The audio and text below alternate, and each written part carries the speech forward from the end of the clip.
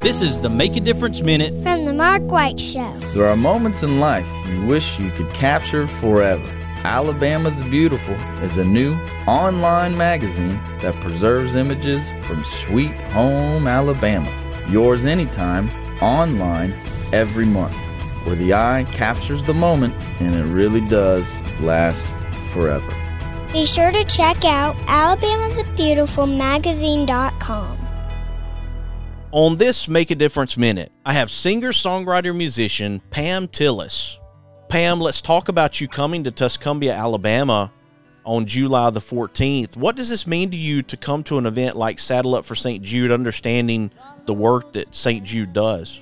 It's just another level of gratification that, of course, I think being an entertainer and performing for people and make people happy is that in itself is a kind of a bit of a service or a ministry in a way. This is another level of that, and where you can make the audience happy, but also do something amazing.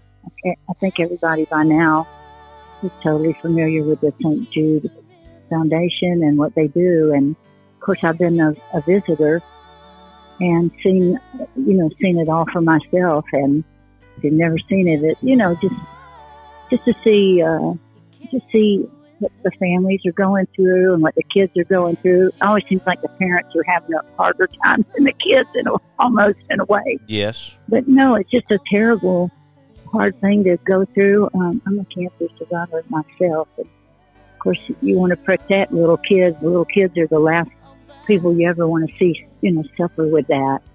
But, and to think that they don't spend a penny, it's all, just everybody pulling together. So I'm just a little link in the chain. I'm just one more cog in a very powerful wheel that does so much good. For more information about Saddle Up for St. Jude, go to saddleup4kids.org. Be sure to follow The Mark White Show on Facebook and Instagram, and subscribe to The Mark White Show podcast wherever you get your podcast. This is Mark White, encouraging you to find your purpose by making a difference in someone's life today.